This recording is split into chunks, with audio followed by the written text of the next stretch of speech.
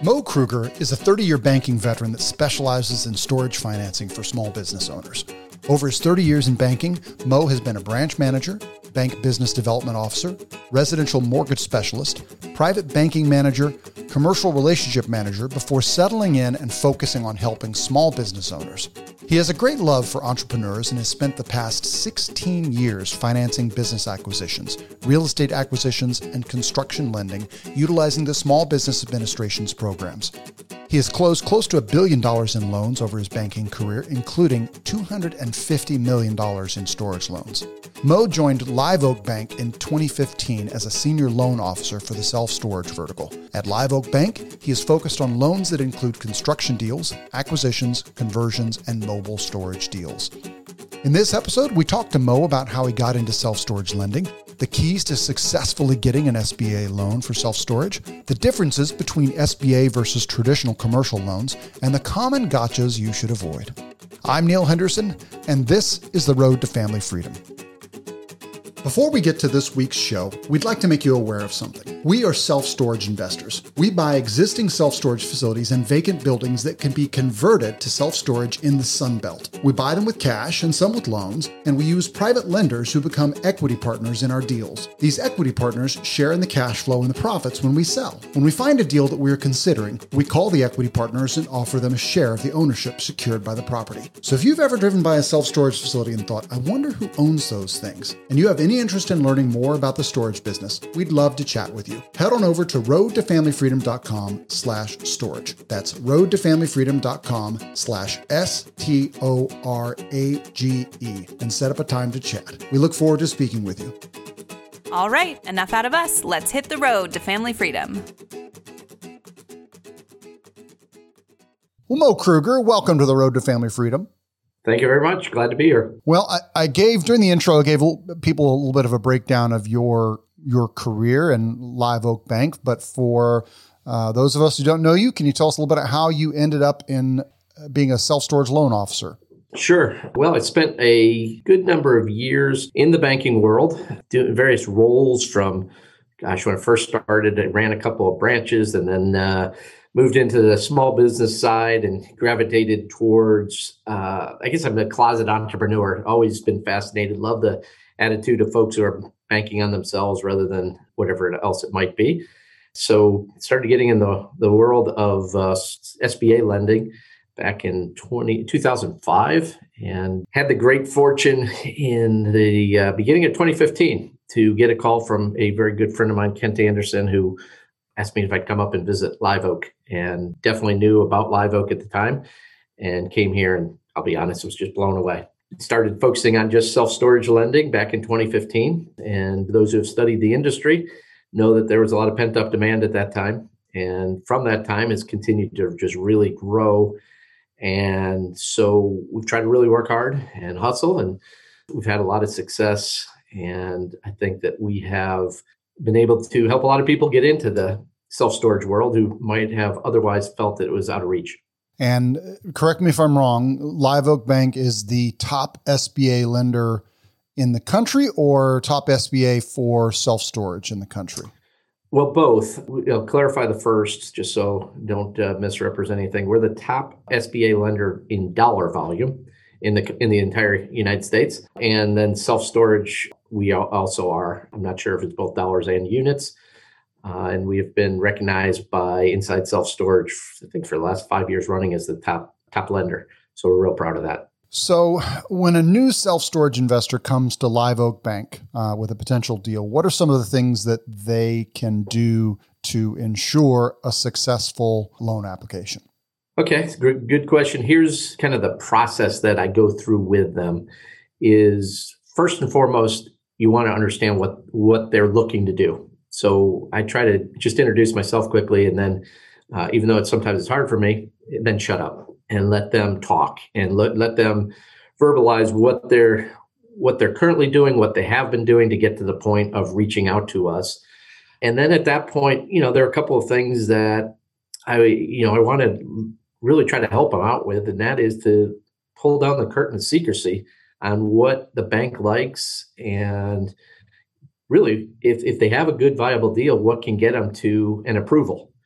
And so we spend a good amount of time walking through that process. And I'd be happy to go through that if you want. But, it's really understanding what they're looking for, not only with purchasing it, but, if they can look into the future, what their exit strategy is going to be. Because ultimately, I feel it's important to try to give them a couple of options that can be available to them and be able to help them with the financing, as long as they know kind of ranking 1 through 5, what are their important items in being able to get the financing that they need. So I've heard you tell people to brag about yourself when applying for a I loan. definitely do that. That throws people a little bit off, but I don't think there's a conversation I have with somebody that I don't bring that up. And honestly, the big part about it is there are two things with it. One is somebody's going to be putting their hard-earned money into this deal, and they work hard, and they want to get it. And I don't want them to feel like they have to really just be very meek about it. I want to have the people who are real passionate, and the reason for that is I get the good fortune being on the front end of talking to them, and a lot of times we'll talk for quite a while. I've had guys that I worked on their same deal for 4 years, so I want to have them have the ability, after I recommend it for approval and the approving credit officer, I really hope that their business plan can jump off the page. And, I said, don't, leave humility for another day. And a lot of people are uncomfortable with it. So I said, just pretend like you're writing it about your best friend, but let's get that out there. Let's be confident. Let's be passionate about what you're doing. And similar to that, we ask for projections. And, oftentimes that is a little bit tricky for people. But I tell them, I said, it's not that I don't understand it, but I don't want worst case scenario.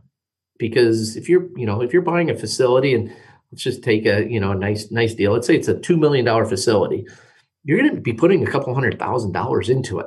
You're not going to do the worst case job you can do. So the worst case scenario pro forma doesn't represent what you're really going to do. So I want to have the ones that at 2:00 in the morning, you jump out of bed because you thought another way to generate additional revenue. Those are the numbers. Now, they can't be pie in the sky or crazy numbers, because obviously we see a lot of deals. So that's not going to work. But give me exactly what you're trying to hit, especially if you're going to work hard and not try to play banker. And, I even say, kind of generalizing it a bit, but if they cut 10% on their projections, and I joke, put the disclaimer here, I love all my credit officers. How's that? But, it's somewhat you haven't been in this a long time. It's kind of in the DNA of credit officers to cut. They just, they're going to cut. So if the borrower cut 10%, the credit officer cuts 10%, now I got 20% less chance of getting a good deal approved.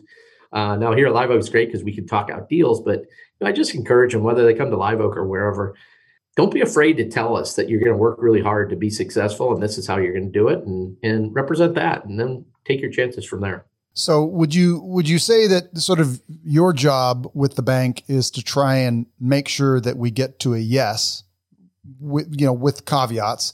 The credit officer's job is to sort of say, all the reasons to say no. To a degree, I think traditional banking would be that way. Live Oak, one of the neat things about Live Oak is nobody's paid a commission on a deal. So what does that mean? Well, that means that I'm not looking to put money in my pocket. And it also means, from a teammate standpoint, that the credit officer is not scared to death to make a deal because he's trying to have a absolute spotless portfolio. And then you're on the same team, but you're butting heads. At Live Oak, we really collaborate on deals and on the front end, and they put a lot of emphasis on Terry Campbell, who I joke and say he's a walking, talking encyclopedia of storage. They want us to be doing deals, but we want to do good deals. And I'd say any idiot can lend money. So let's just make sure that we're doing the right deals, and any idiot can turn down a deal. So let's look at the deal. Let's really understand the industry, and we approach it as a partner that we want to do our best to be a good partner to them. So it is unique here because you sit down with your credit officer and you don't have to worry that they have a different motive than what you have.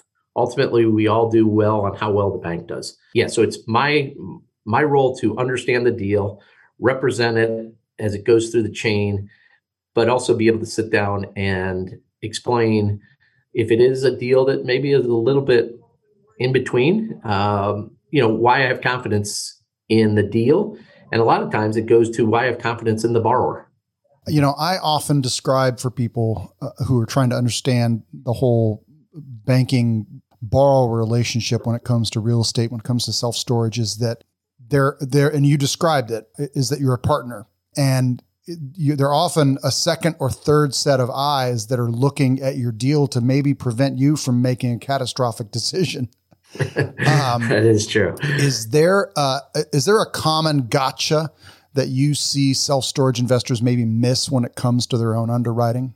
Well, I think that what happens is because of, let's say, the industry. So we'll blame it on the industry, but it's a unique position because the industry's so hot that there's a deal that's there and it's like, I don't care what I have to pay for it. I'm going to get this facility, and you can't make money then. And so maybe people are doing it just to be nice and have a storage facility for them to go to. But really, we're hoping that people make a lot of money and really do a great job. So I don't ever want them, I guess the gotcha kind of would be just falling in love with the first deal that they can get their hands on. You hear it over and over, and you're a pro at this, so you know it better than I. But, a lot of times you make your money on the buy. And so that's really the aspect that I think can trip people up is acquisitions aren't really easy to come by. I encourage them to really, maybe just go slightly off the beaten path.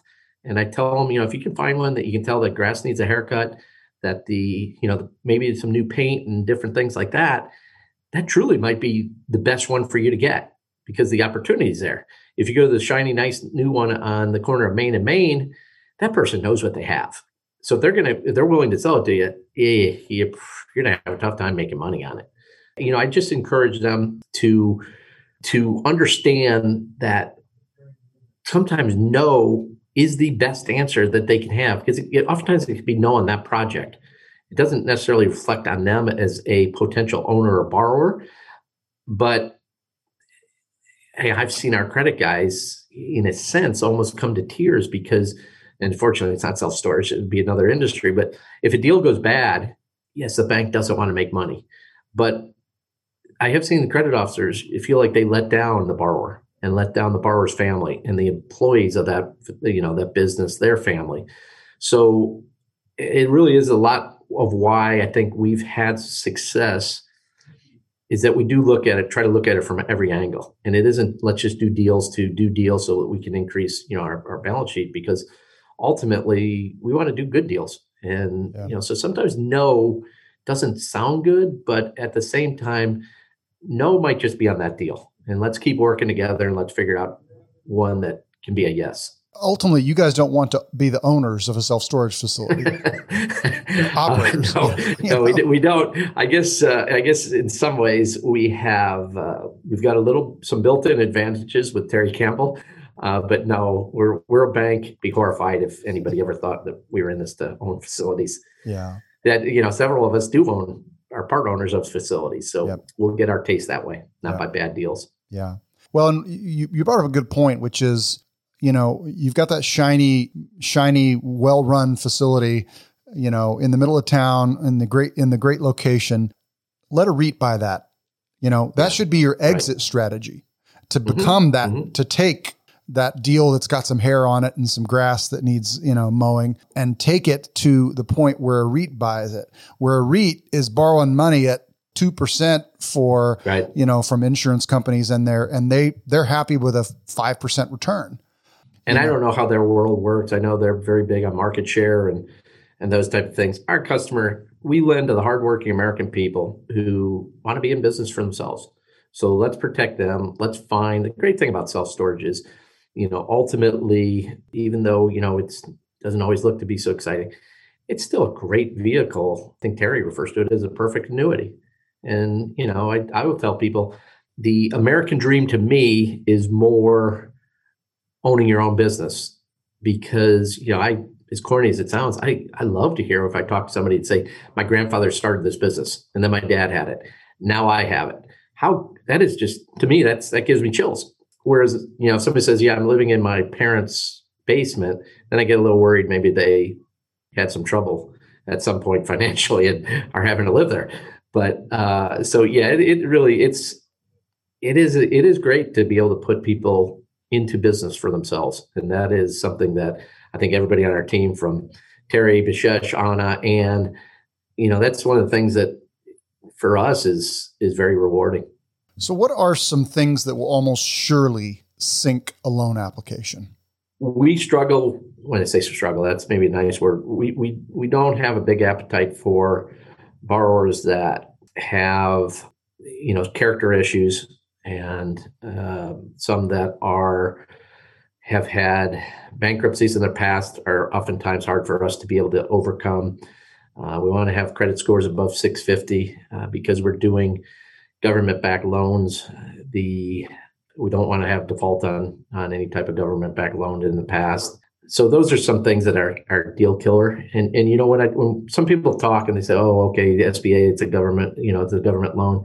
I try to explain to them there is a little bit difference between the SBA 7A loan and the 504.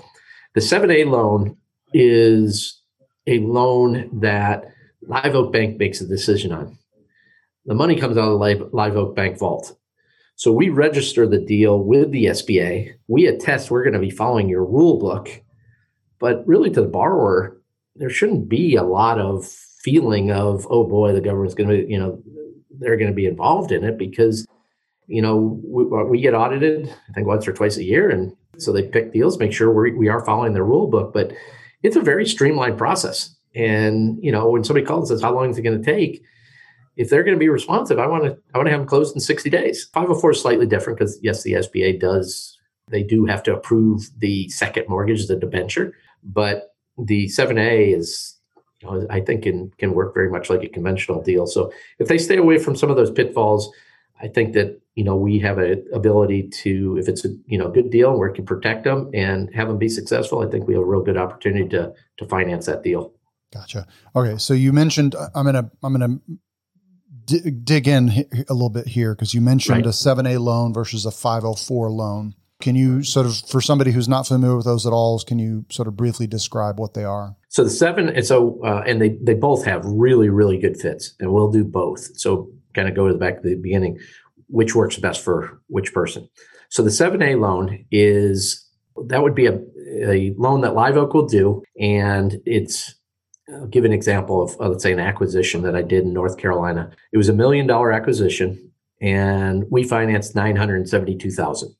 So when we say we high leverage, long-term, 25-year term and amortization, high leverage, long-term financing. And that would be an example of it. Now, with that, doesn't mean that the person only came in with $28,000. We finance these as a project. So the acquisition price was $1 million. There was work that needed to be done on it. So we financed in improvements. The borrowers wanted some working capital, and they had closing costs. So the entire deal was $1.080 million. They put in 10%. We financed the rest, $972,000, over 25 years.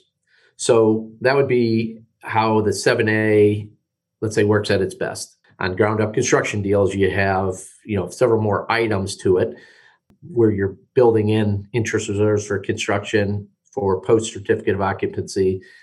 So that's the part that really gets important to somebody. If the cash flow is there, then we can lend up to 90% of the project. On the 504, a little bit different is the 504, the bank, Live Oak, would take a first mortgage, a conventional first mortgage at 50% loan to value. And then you work with a local certified development company in whatever state it might be. And they work as a liaison, so to speak, with the SBA. And they will do a second mortgage up to 40%. And the borrower comes in with 10%. Now, one of the very first questions the CDC will ask is, do you currently own and operate a facility? If the answer is yes, then you have a pretty good chance to get that 40% second. If the answer is no, then immediately they'll say, okay, you're going to be required to bring in an extra 5%. So at that time, the pie is broken up where 50% of the deal is the bank first mortgage, 35% is the CDC, it's called the debenture, the second mortgage, and the borrower comes in with 15%. The real attraction of the 504 is that debenture especially right now, is priced very attractively. And the current rate on that is, I believe, 2.69% fixed for 25 years. Wow. So if you don't need working capital or different things like that into the loan, especially with an acquisition, the 504 is nice. Now, compare the two. What are some of when I talk to people, I like to tell them the good, the bad, and the ugly. And so a couple of things that I'd say are a little bit of the punch in the nose. On the 7A, it has a very manageable prepayment penalty of 3 years. Okay, 5%, 3%, 1%. If you win the lottery, you can pay down 25% every year with no penalty at all. 3 years, 1 day, no more penalty. So a little flexibility. 504, you got that really attractive second mortgage rate, but you do have a 10-year prepayment penalty. So if somebody says, hey, I'm going to be in this facility for 4 years, then the 504 may not really be the right one for them. If they say, hey, I'm going to be in this and I hope my kids take over one day, it can be very attractive. And so that's part of learning what the borrower is trying to do with the deal. So what are some of the ways that an SBA loan differs from a traditional commercial loan? So I'd say the biggest thing with the SBA versus a conventional deal is there are a couple of things. One is the requirement as far as the cash injection. Other people say down payment, whatever, however you want to. So what is the borrower going to have to kick into the deal? So on an SBA deal, oftentimes you can do it for as little as 10% cash injection from the borrower. It's very cash flow driven. And with that, then you get 25 years. And so that period of time is much longer. Right now, because of the stimulus package, they're running some real nice incentives also. But so I'd say the biggest differences between the two are, one, you're not having to come in with as big a cash injection, because conventionally, and granted, every little market can be a little bit different. So when I say this, I'm somewhat generalizing. But on conventional deal, you're probably prepared to put in 25 or 30% into the deal.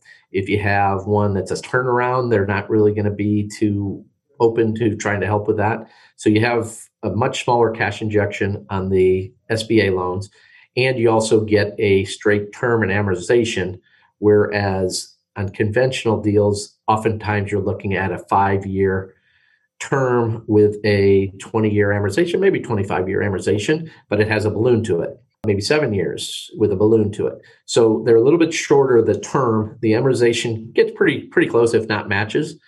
And I'd say those are the differences from the actual structure. From the next standpoint, there are covenants oftentimes on conventional deals. Covenants are where the bank is allowed to call your loan. So that means they're able to force you to pay it off within 30 days. And some of those covenants might be the loan to value. So if you buy it and we hit a bad time in our economy and maybe real estate prices drop and they're only comfortable at let's say a 75% loan to value, and now you're at an 80% loan to value, then they have the right to be able to say, hey, you have to pay us in full within 30 days. Well, if you're in a bad economy and you're forced with that can be awfully scary. So that's a big thing. They might also do it on how the actual business has performed and what your debt service coverage is. So basically, are you still making money?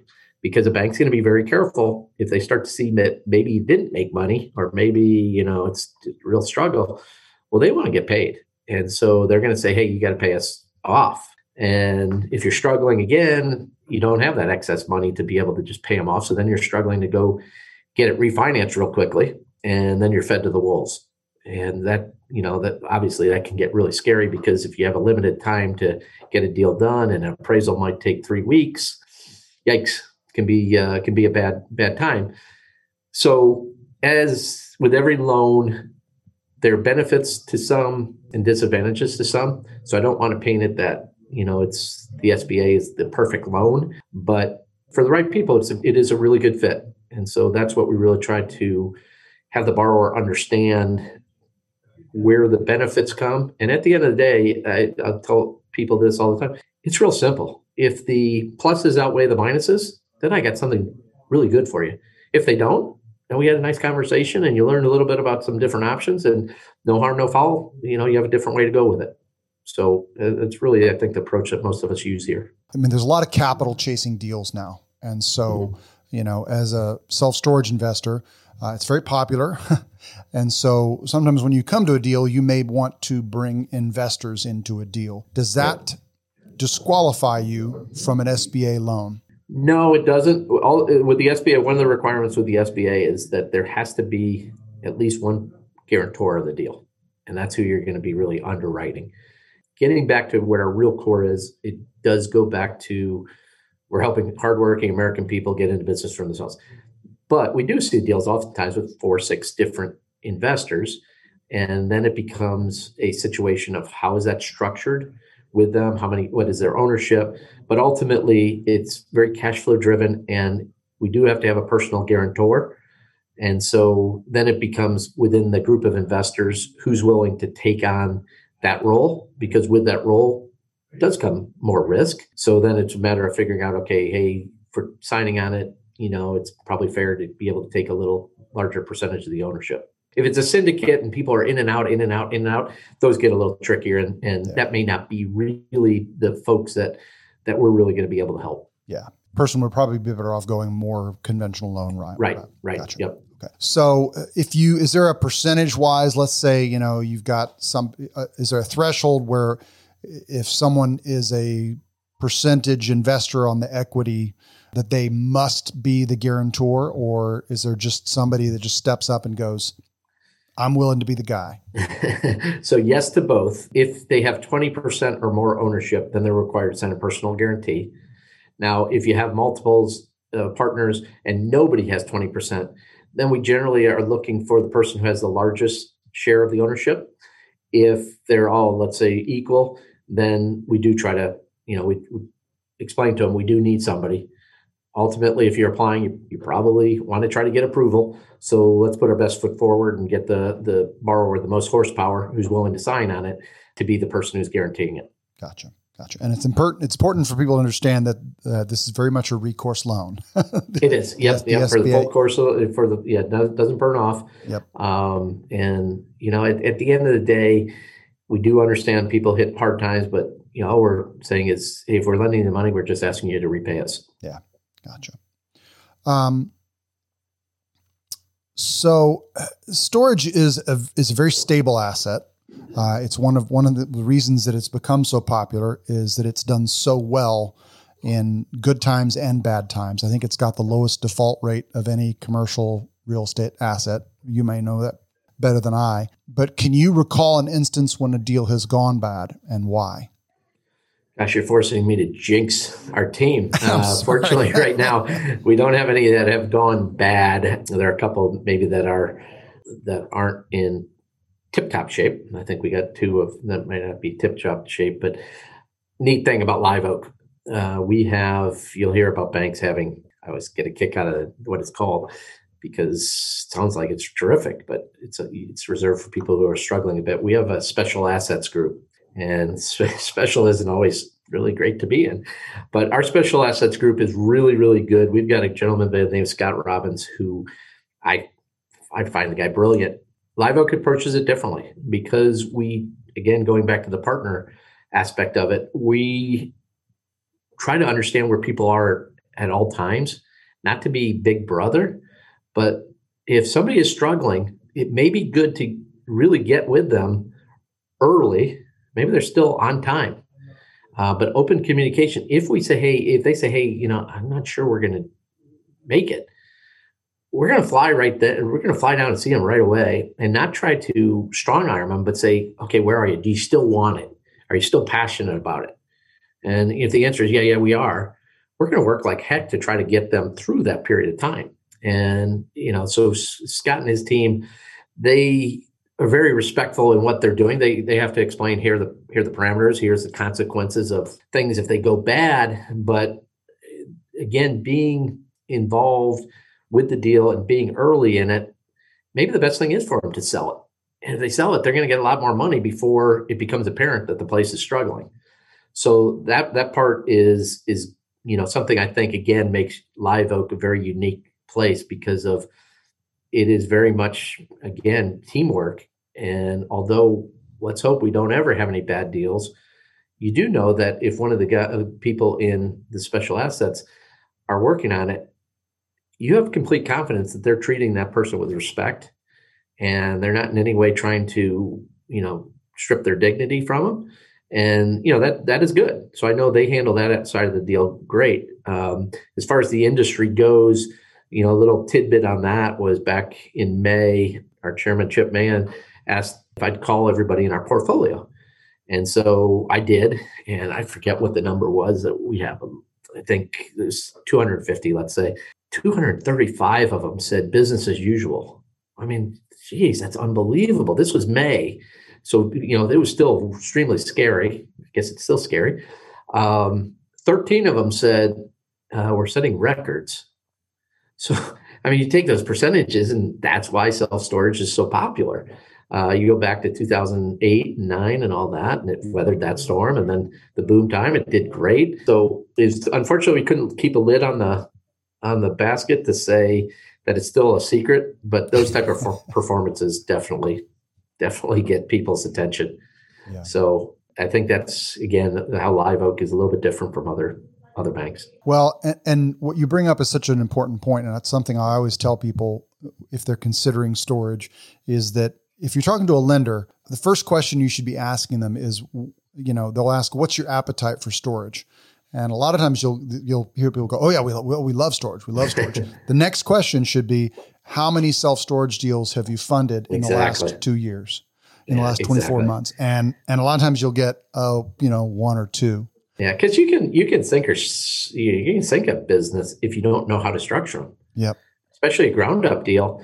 I've had people call before and say, hey, I got this. I got the doors open, but, I'm now paying principal and interest, and I only have 2 units leased.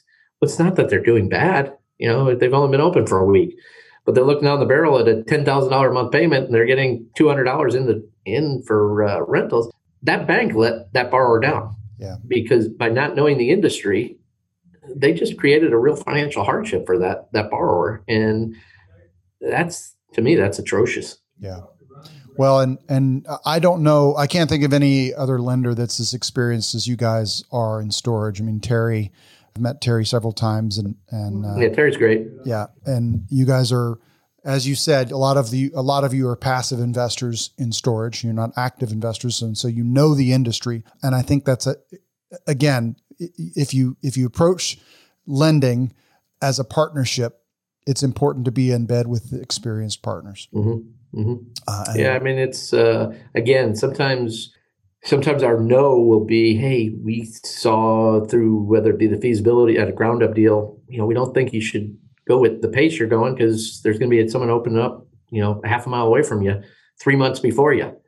Maybe wait up 6 months or so to get yours done. But I don't think other banks, go to that extent to try to protect the borrower. And so that is important to us. I've heard other banks say, well, we don't require a feasibility study on a construction deal because we know how to underwrite. It's apples and oranges. To me, that's kind of scary. How do you know if permits have been pulled from a local municipality? How do you know what the competition is? It has nothing to do with the underwriting. So to me, that's important for the borrower, and the borrower should want to know it, because if things start to go bad, everybody is going to sink. And Terry has preached for a while, we want to do what's right for the borrower, for the bank, and for the industry. And the last thing any of us want is a lot of vacant self-storage facilities. It's always the big question about, well, is the market oversaturated? Well, let's all be mindful, and let's not kill the golden goose by just doing deals. Let's just make sure that we're protecting everybody, including the industry, and doing deals that people can be successful. Yeah. Well, often I hear people say that the worst enemy of storage is storage. It's often people who have the attitude of, I've got money, I've got land, build it, and they will come. Oh yeah. Yeah. And that's usually a scary proposition. I own the land, so I'm putting up self-storage. Yeah. You're not, our Chief Credit Officer, Steve Smits, often talks to us about, being careful of the tail, and the tail can ruin the deal. If they're only looking at the beginning and they don't know the back, then you don't want to do that. And so, sometimes you just have to say, hey, we're going to pass on this. And there are times that I'm sure that borrowers think that we're complete idiots, but I think if we can be consistent with protecting the borrower, protecting the bank, and protecting the industry, then we'll be in it for the long haul.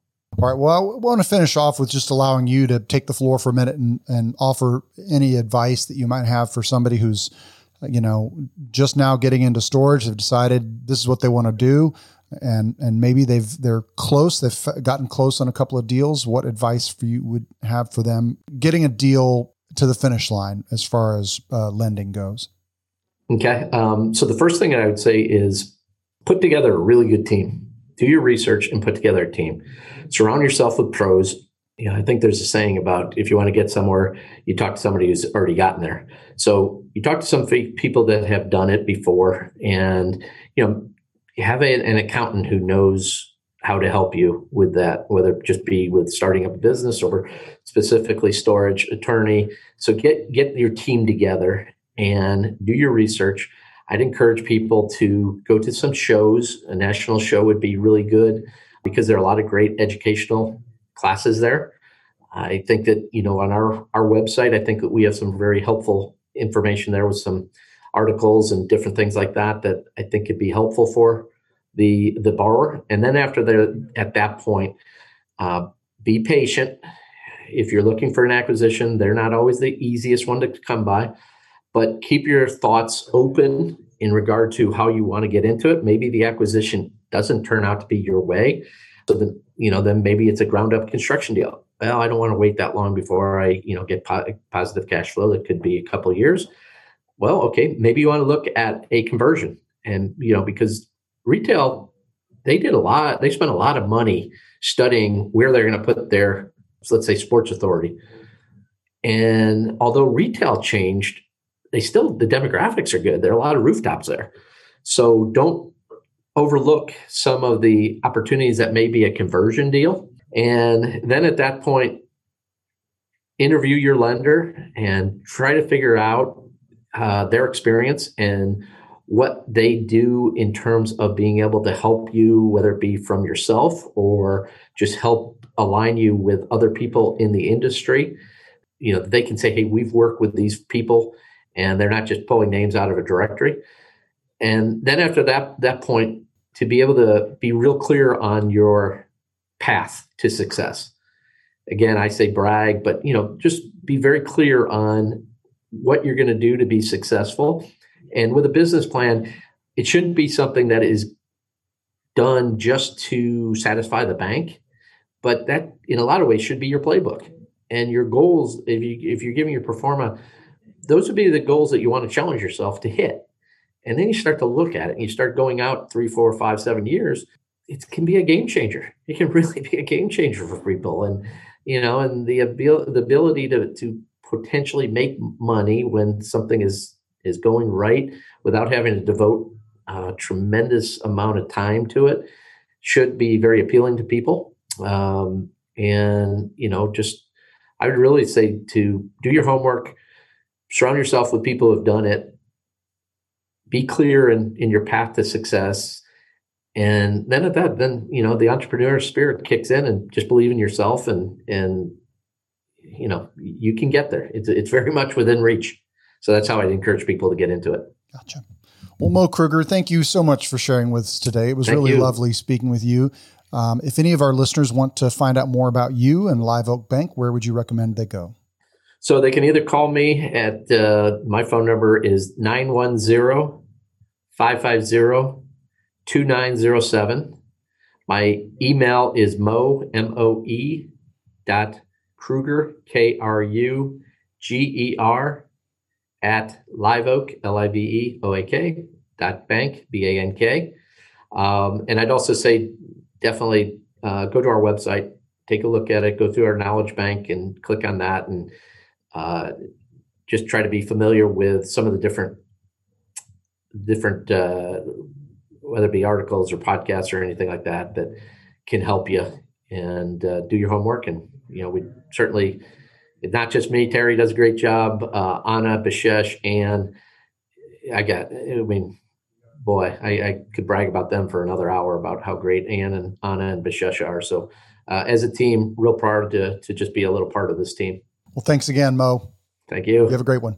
All right. Take care. Okay, that was Mo Kruger from Live Oak Bank. We certainly appreciate him taking the time. It's always great to talk to people from Live Oak Bank about storage. I'm a bit of a storage geek, and they know their stuff. So this is a little bit different. We're not going to do our normal time, knowledge, location, and money. But I would say key lesson learned for me on this one was to think of your lender as a partner. You want a partner who's going to have your back. You want a partner who's experienced. You want a partner who's not going to turn on you when the chips are down. And I think, a good storage lender, and I think Live Oak is one of the best. I can't think of one that's better, fits that bill. I mean, you want somebody who's going to not let you make a big mistake and who's going to set you up to be successful. So once again, that was Mo Kruger from Live Oak Bank. You can give him a call at 910-550-2907. You can also reach him via email, and this will all be in the show notes, mo.kruger@liveoak.bank.